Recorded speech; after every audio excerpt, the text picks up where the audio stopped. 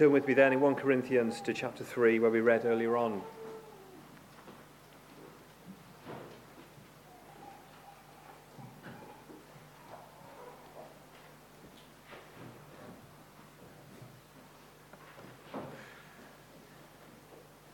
So New Year is a time to reset. It's a time to rethink. It's a time to re-engage. It's a time to put things down, some things down, and to pick other things up. It's a time to reevaluate, isn't it? It's a time to reassess our lives. What is important to us? What are the priorities of our lives? Some people join a gym, don't they? It's a big plug for gyms in January. 50% off and other things like that. People like to, they know that you've had a good time over Christmas mostly, and it's time to burn off a few pounds. Join the gym. Or maybe you take up a new hobby, learning a language, some other kind of interest or outlet. Maybe you're one of those people who on January the 1st sat down and started to read Genesis chapter 1, like the other thousands of Christians who were also going to do a daily reading plan or the Bible in a year, to read the whole counsel of God from beginning to end. Maybe you're one of those. I'll encourage you to do that. I'm doing that myself too. But it's a good time to sit back and to refocus. Now, when Paul wrote this letter to the Corinthians, he was writing to them because he wanted them to refocus. He wanted them to re-engage with what was truly important.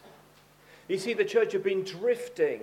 The church had been absorbing human wisdom.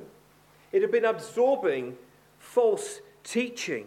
And it had affected its cohesiveness, its direction, its health, its vitality as a fellowship. It was beginning to destroy it from the inside. And Paul is bringing the primary truths of Jesus Christ and him crucified to the church, to try and bring them back, to try and reunite them, to try and draw them back to God and into his presence, and to make sure that the message of the gospel is central, that the main thing stays the main thing. Now, our church may not have a number of the issues that the Corinthians have. I didn't choose the letter because I thought we had them.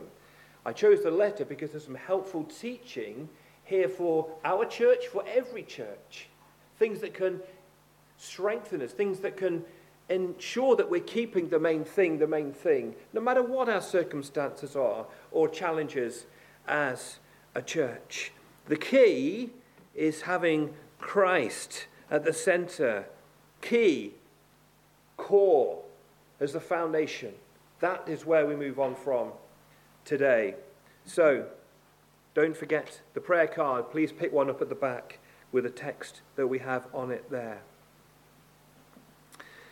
So here in chapter 3 in particular, Paul is speaking to the church. He's telling them to take care of the church. Don't be negligent. Don't be careless.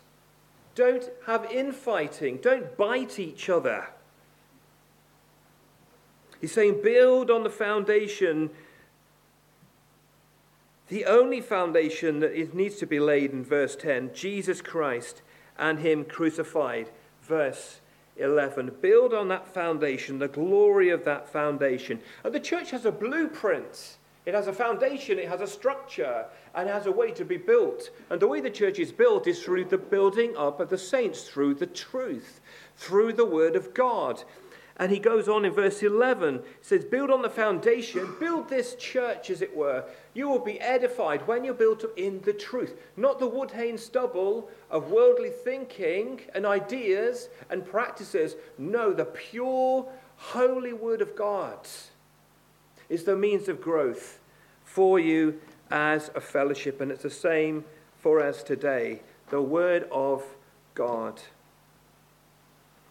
That takes us then to verse 16 and 17, which is really what I want to focus on this morning, verses 16 and 17. Do you not know that you are the temple of God and that the Spirit of God dwells in you? If anyone defiles the temple of God, God will destroy him, for the temple of God is holy, which temple you are. Paul says, don't you know He says that 10 times throughout this letter. Don't you know? Why does he do that? He does it because he wants to shake them out of a sense of complacency. He wants them to think, you know this, don't you know? I said this to you before when I was with you. Don't you know? You are the temple of the Holy Spirit. You're the temple of God. And it's a great thing for us in New Year, just to reassess, to re-engage, to rethink, as it were, about this truth that Castlefields Church is a temple of the living God. The Holy Spirit dwells here amongst us. So I want to open up that text this morning, just to, as it were, to reset, to rethink what we do when we come to worship God and why we do it, and why Paul uses this analogy or tells us this truth about the temple of the living God, just so we can recover something in this new year. Well, there are three things I want to show you from this passage, from these verses 16 and 17. And the first is this, that the temple is for worship. The temple is for worship. Don't you know? I said this 10 times that he brings that little message to them to get them to think, to rethink, to reevaluate. Don't you know? One of the commentators says there's almost a hint of sarcasm in this. Don't you know that you are the temple of God and the Spirit of God dwells in you? There's a massive temple in Corinth. It was the temple of Aphrodite, the goddess of love. Thousands of worshippers, sinful practices, maybe some in the church, have been involved in that in their prior lives before they were converted. Well, Paul isn't speaking about that temple. He's talking about the church. He's talking about God's temple. God is everywhere. God is omnipresent. He's here. He's in every continent of the world. He sees everything that goes on. He sees into our hearts this morning. But there is a special presence in the gathered church. When the church comes to worship, when the church comes to praise and to glorify him, because we're a temple of God, corporately, together. God dwells in you by the Holy Spirit. So what is a temple for? When you just stand back and you reevaluate and you rethink, what is a temple for? A temple is for worship, isn't it? A temple is to worship. Worship is directed to God. The worship in the Old Testament was in the temple, the formal worship of God's people. And worship is directed to God. When we come before God, when we understand something of his word, when we understand something of his character, and his awesome holiness, his glory, his power, his majesty, his love and his grace in Jesus Christ. When the word of God is preached, we understand more and more in our minds and in our hearts. And we wonder who God is. That God is infinite and unchangeable, and he is eternal. We wonder in the majesty and the glory of God, this God of boundless love and grace in Jesus Christ. When we come to worship together on a Sunday, we come to offer praise, we confess our sins, we hear his word preached, we draw near to him in prayer, he draws near to us by the Spirit. We worship the Lord in the beauty of holiness, and worship is a response to God's character, to God's love, to God's grace, and it's a response to the blessings that we have in the gospel. It's a response of love. It's a response of gratitude. It's a response of praise. It can be a response of repentance as we recognize the holiness of God and our own sin and uncleanness. But we draw near to him, James 4, verses 8 to 10. We ascribe glory to his name, as it says in Psalm 29. We come into his presence, we kneel and bow down, Psalm 95. We come before him with joyful songs, Psalm 100, and praise and worship in the presence of God. So in this new year, let's just reset our thinking. Why are we here this morning? We're here to worship God. We are a temple of God.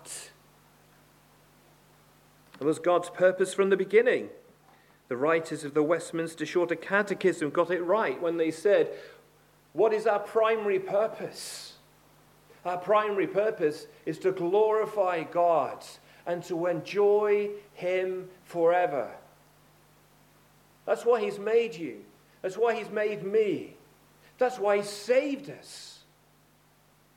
That he might make us into a temple of God, indwelt by the Spirit, that we might worship him.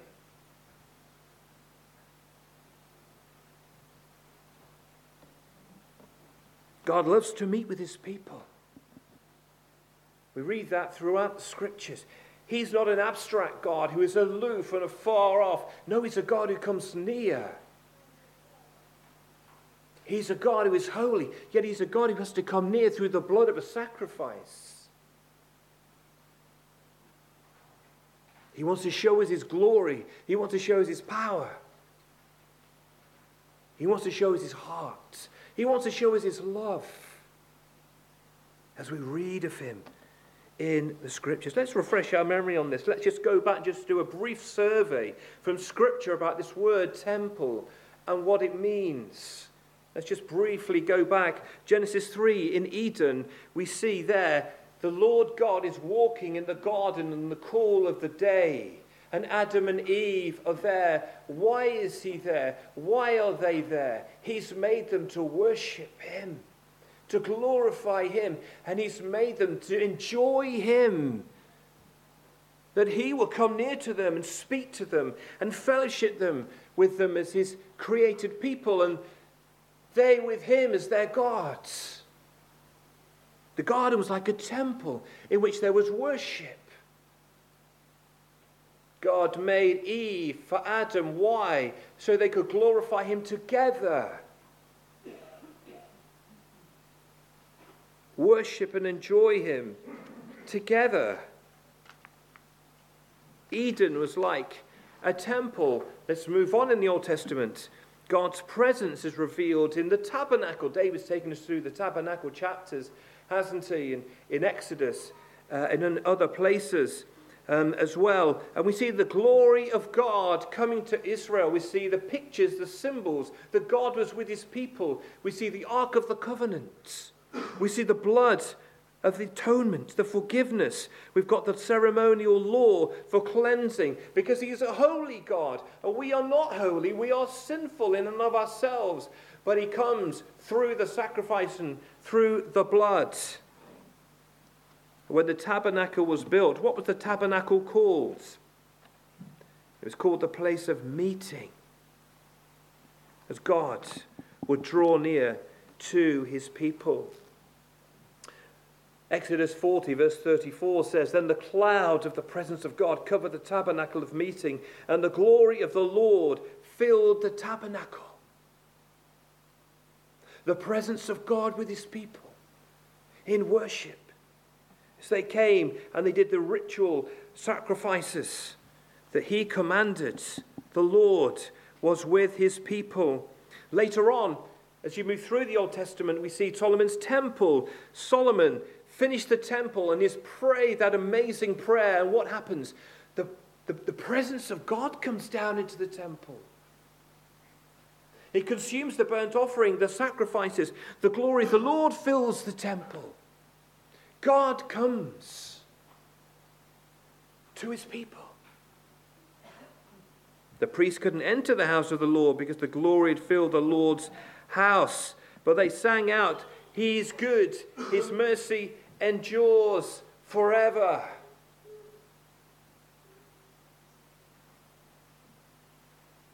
In the Gospel of John in the New Testament, we read, "The Word became flesh and dwelt among us. And we beheld his glory, the glories of the only begotten of the Father, full of grace and truth. He dwelt. You know what that word dwelt means? It means he tabernacled amongst us. The presence of God came down in Jesus Christ. He is the temple himself, completely full of the Holy Spirit.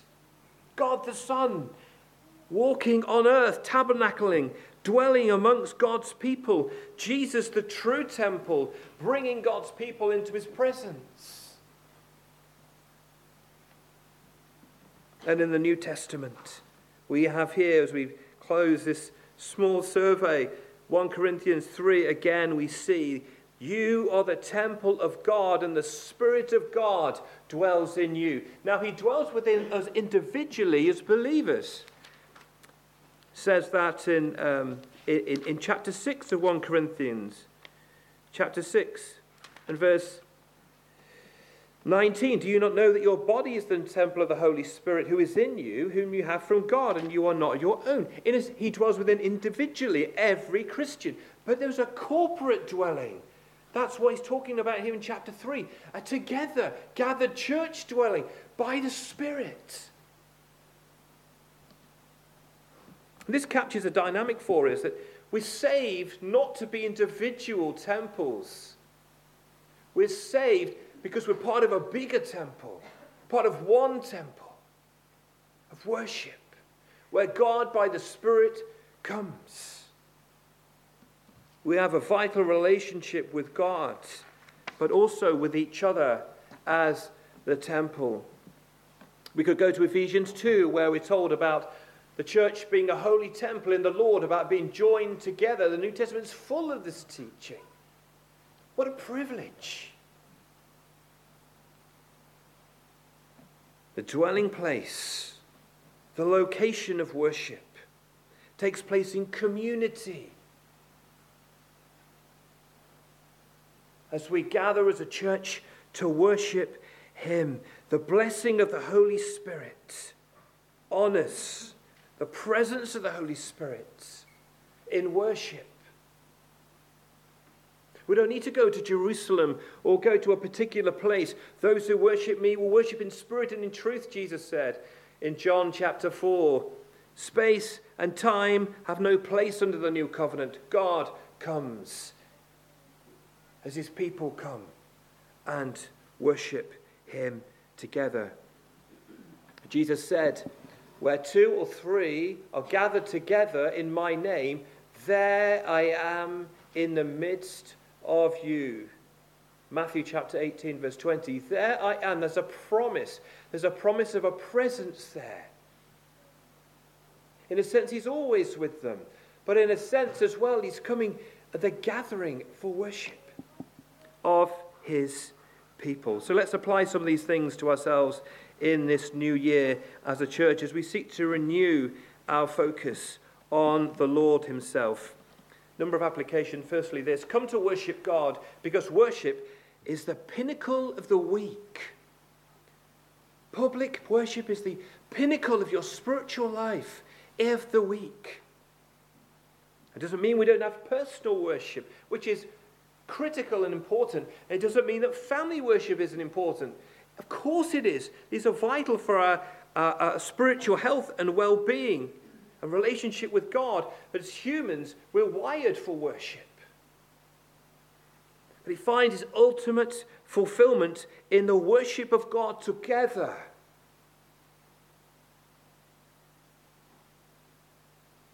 This is where the Lord meets us together. In the preaching of the Word of God. In the singing of his praise. In the prayers. In fellowship. God didn't create just a collection of stones randomly scattered around the city. He saves a building. He's designed a building, a temple, to be worshipped. We come to worship because it's the highest point of our spiritual lives in the week. It's a place of worship. We also come to worship knowing that God wants to meet with us. God wants to meet with us. Scripture uses the language of seeking and finding after him, but it also uses the language of God seeks us. God wants to meet with us. The tabernacle was the place of meeting. God meeting with his people. What an amazing God he is. Why would he want to meet with us? But he does. Because he loves us. Because he saved us. Because we're the apple of his eye by his grace. I love the text in Revelation chapter 3 verse 20 where he says to the church there, Jesus says to the church, I stand at the door and knock. If anyone opens, I will come in with him and dine with him and he with me. He's knocking at the door. It's not the church knocking at his door. He's knocking at the door because he wants to come in. He wants to come inside. He wants fellowship with us by his grace because of his love for us. The almighty, infinite, unchangeable God. How we should come with awe and with joy.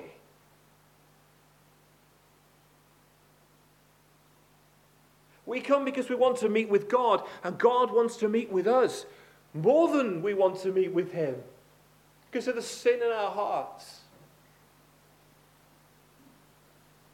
He loves us. He gave his Son to redeem us, that he might have fellowship with us, that he might meet with us and bless us.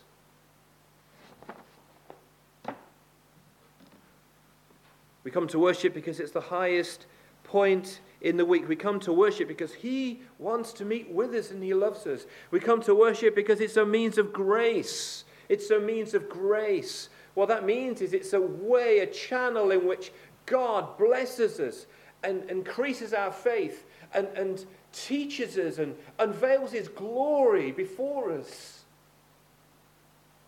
And we receive grace upon grace. We grow in our appreciation of God and who he is, of his heart, of his love, of his kindness, of his gifts and blessings, and the future that he has for us. We live in an age, the age of the individual, where most of us have got our iPhones. And we can be so individualistic and taken up with the world and selfies and self all around us. But the blessing of coming to God in worship is it takes our eyes off ourselves. We switch off the gram. We switch our phones off. We focus entirely on him. We take our eyes off ourselves. We behold our God in his glory in his temple. We can have problems, and we do have problems, and we have anxiety, we have other things that in our lives what we struggle with, but coming together in worship, we take our eyes off these things, and so often we leave with a life in better perspective.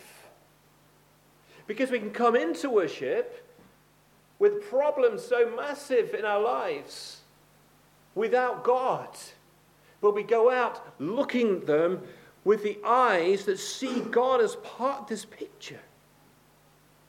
That he will sustain us, reminded of his promises, reminded of his boundless love and grace for us.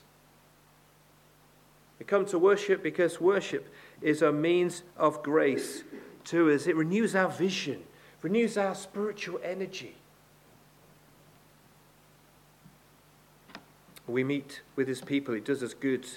A few weeks ago, after I preached, it wasn't because I preached, I don't think, but somebody said to me, coming to the church to worship is it's like going to the gym. Okay, it's like going to the gym.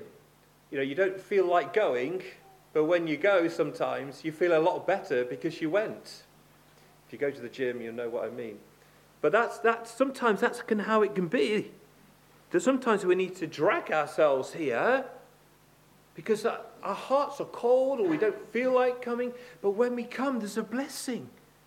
We feel exercised. Our faith is exercised. Our hearts, we feel rejuvenated and renewed and exercised. As we understand more of God and his word and his salvation and his blessing, we're deepened, we're enriched, we're encouraged. Remember, there's greater things There are eternal things ahead. So we come to worship. We come to worship. How we should pray more for these things and expect more of the Holy Spirit to work amongst us, for his glory to bless and enrich us. We teach our children the importance of coming. Do they see us anticipating and wanting to come and longing to hear and praying, as it were, for the public gathering, thanking God for the temple, thanking God for the Holy Spirit? Well, I trust that we do. I trust that we do. In this new year, let's refocus. We are the temple of the living God. The temple is for worship. What else is the temple for? Secondly, the temple is holy. That's what else we can learn about it. If anyone defiles the temple of God, God will destroy him, for the temple of God is holy. Which temple you are holy. You might say, I don't feel very holy. Well, that's not the holiness it's talking about. The holiness it's talking about here, Paul is talking about, is what's called, technical term, definitive sanctification. Or you could call it connection holiness. Yeah, when we believe in Jesus Christ, when we're saved, when we're forgiven, our sins are cleansed, we're enjoined to Jesus Christ by faith, and the righteousness of Christ is given to us as a gift. The righteous life of Jesus is given to us, and we are righteous in our standing before God. But not only that, we are also sanctified. Sanctified is a one-off event. Sanctified, made holy, made holy. Acts chapter 26, verse 18 says this. This is about the gospel preaching of the apostles. It said, we were sent to open their eyes in order to turn them from darkness to light and from the power of Satan to God, that they may receive forgiveness of sins and an inheritance among those who are sanctified by faith in me. There is a sanctification that we receive, which is a one-off thing, like righteousness, like forgiveness, like adoption. There's a position, a status, a standing. And in chapter 1 of Corinthians, he's writing to those who are called to be saints, who are holy. That's the same thing. It's this connection holiness, or this definitive holiness, or definitive sanctification. Well, we're holy in the eyes of God. In our standing, as it were. Not our inside hearts. We'll talk about that in a minute. But in our standing. But the question is, for you this morning, have you put your trust in Jesus Christ? Do you have this forgiveness? Do you have this righteousness? Do you have this holiness in your life? You know, Jesus Christ came into the world to save sinners. He came into the world to save you. He came to save and to put his arms around everyone who will come to him. He longs that you will come to him. He pleads with you through the word of God to come to him, to believe in him. You think of the cost and the sacrifice that he came. It just displays the glories of his love for sinners like you and me. He longs to give you his righteousness. He longs to give you this holiness. So before God, you'll be holy. No sin, no longer condemned. Pure and righteous in his eyes. God's possession. To be part of this temple.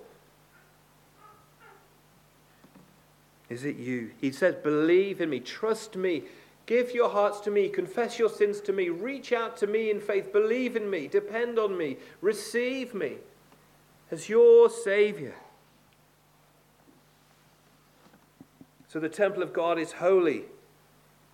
It's holy. That's our standing before God. The standing before God.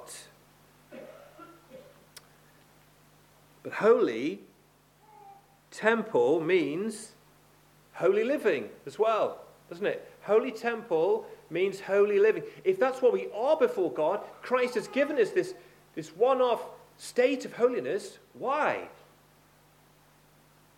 Because he wants us to work at that holiness within our hearts. He wants our hearts to be changed. He wants us to be holy like he is holy.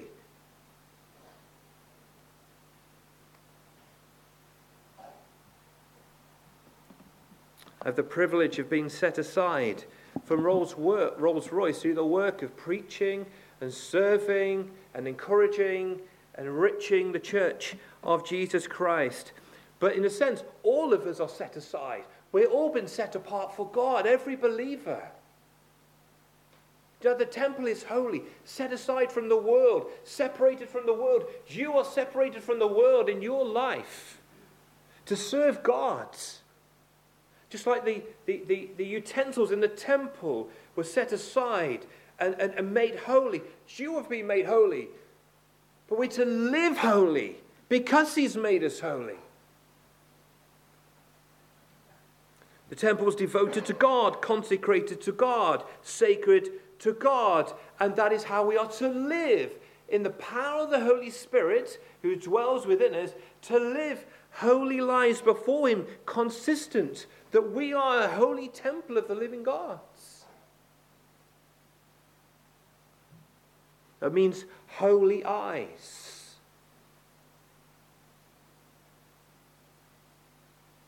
That means holy hands. That means holy minds. It means holy lips and speech.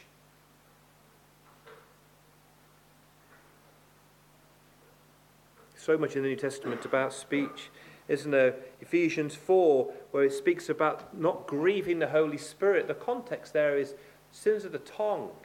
James talks about the tongue. Sometimes we say unholy things, don't we? We can say unholy things. Things that don't please God. Things that are inconsistent with what God has made us in Christ. The blessings he's given us in Christ. No, he says holy speech. Do you remember Isaiah in the temple in Isaiah 6? You know, when he saw the glory of the Lord, holy, holy, holy is the Lord of hosts. Yeah, and he says, I am a man of unclean lips. My eyes have seen the King, the Lord of hosts. May our lips be sanctified. Not that we just talk the Bible all the time, but that this word's pleasing to God.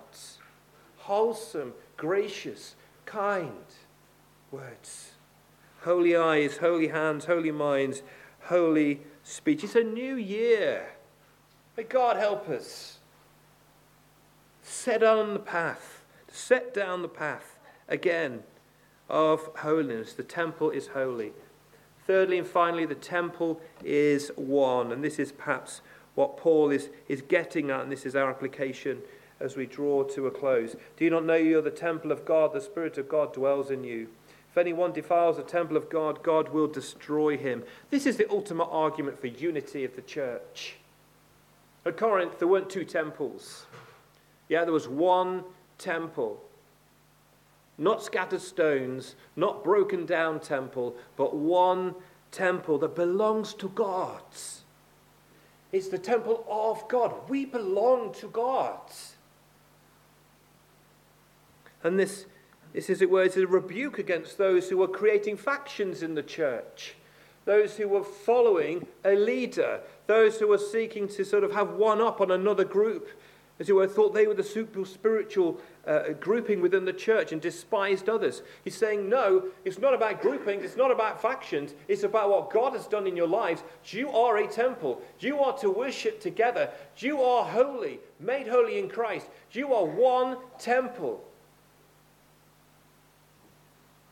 Built on one foundation, which is Jesus Christ, and the fruit of the Spirit is to be evident amongst you. Not division. Unity. It's a very, very stark warning here in verse 17, isn't there? If anyone defiles the temple of God or destroys the temple of God, God will destroy him. What a warning that is. Such a serious warning to the church. The word defile means destroy. It's the same word in the verse for both of those. What a somber warning against division. What a somber warning that we take care of the church, the unity and oneness of the church, the local church. So how is this oneness expressed? Well, it's oneness across the membership and the church officers. Yeah, there's no distinction here, is it? It's a temple. Everyone is one in Christ, no matter what our role in the church is. We are all one. Yeah, the Spirit of God dwells within our hearts individually, but corporately as well. Every single one of us, we are to serve. You know, the church doesn't belong to the elders. It doesn't. It belongs to Jesus Christ. It belongs to God. It's his temple. We all belong to him. Every single one of us, no matter what our role in the church. We're set aside. We are made holy for the good of the whole. In the eldership, we're different. We've got different gifts. We're to be one. Working together, serving the church to glorify God. There is plurality. There is parity. There's equality amongst us. We've got different gifts, but there's collective wisdom in that. That's God's design. And with the deacons and with the membership together, we serve, we worship. We are the same kind. We're on the same team. We've got the same Lord. We've got the same salvation. We're part of the same building. We're one. Oneness across, right through the church. Oneness in spite of being very different from one another as well. Yeah, we are different, aren't we? Different backgrounds, we speak differently, we dress differently, we live in different places, we've got different backgrounds, different personality quirks. We've all, speaking of myself now, we can rub one another up the wrong way. Some could prioritize truth over love. Some could prioritize love over truth. Those who prioritize truth can be, as it were, critical of others, and those who prioritize love can be, as it were, slack and not give the priority right to truth. God's put us together. Why? To offset one another, to learn from each other, to build each other up, as part of the oneness of the church, to enrich it for its own health. That will grow in sanctification together. Prize love and truth. Very different from one another. Pray for an openness in this new year, an openness amongst us. Pray for us with different cultural barriers that will be overcome every time. Language barriers, background barriers, but a oneness amongst us. Because together we are the temple of God. Loving and serving one another. Oneness across the membership and across the church. Oneness in spite of being very different from one another. And oneness finally because we're all holy in Christ. We're all joined to Jesus Christ. We show grace to one another and show kindness to one another and look past sometimes one another's faults, which there can be, in forgiving one another and showing one another grace. Why? Because that person, that other believer, is just as much part of that temple, God's temple, as you are and as I am. We're all part of it together, forgiven sinners, flawed, feeble, weak sinners, but by the grace of God being built into the temple of the living God, where the Spirit of God dwells amongst us. What a wonderful blessing. His presence, his grace. We are his people. We are not our own. From heaven he came and sought her to be his holy bride. And by his own blood he bought her. For her life he died. In this new year, let's guard jealously the unity of the church, the oneness of the church. The church, the temple's for worship. The temple is holy. The temple is one. Let's pray for the maintenance of unity. Let's pray going forward that God will lead us on. Let's worship and adore and glorify our God and Saviour, Jesus Christ, who loved us and gave himself for us and be built up in our faith in him in this new year. And pray for these things. What a wonderful privilege, then. Let's preserve the unity of the church by grace and rejoice. There's diversity and in unity for his glory. Let's pray. Thank you, Lord, for your word. We thank you for these truths, and we pray that you would continue to edify us through your word, that you would build us up in faith. We thank you for those promises in your word that where two or three are gathered together, there you are in the midst. We thank you that as a church this morning we are the temple of the living God. The Spirit of God dwells here. We pray that we might not grieve the Spirit in our hearts, and we pray that you might help us to keep the unity of the Spirit in the bond of peace. Bless us then, we pray. Bless your word to our hearts. Bless us as we sing. Bless us as we worship. Bless us in our homes. Be with us, we pray, for we ask this in Jesus' name. Amen.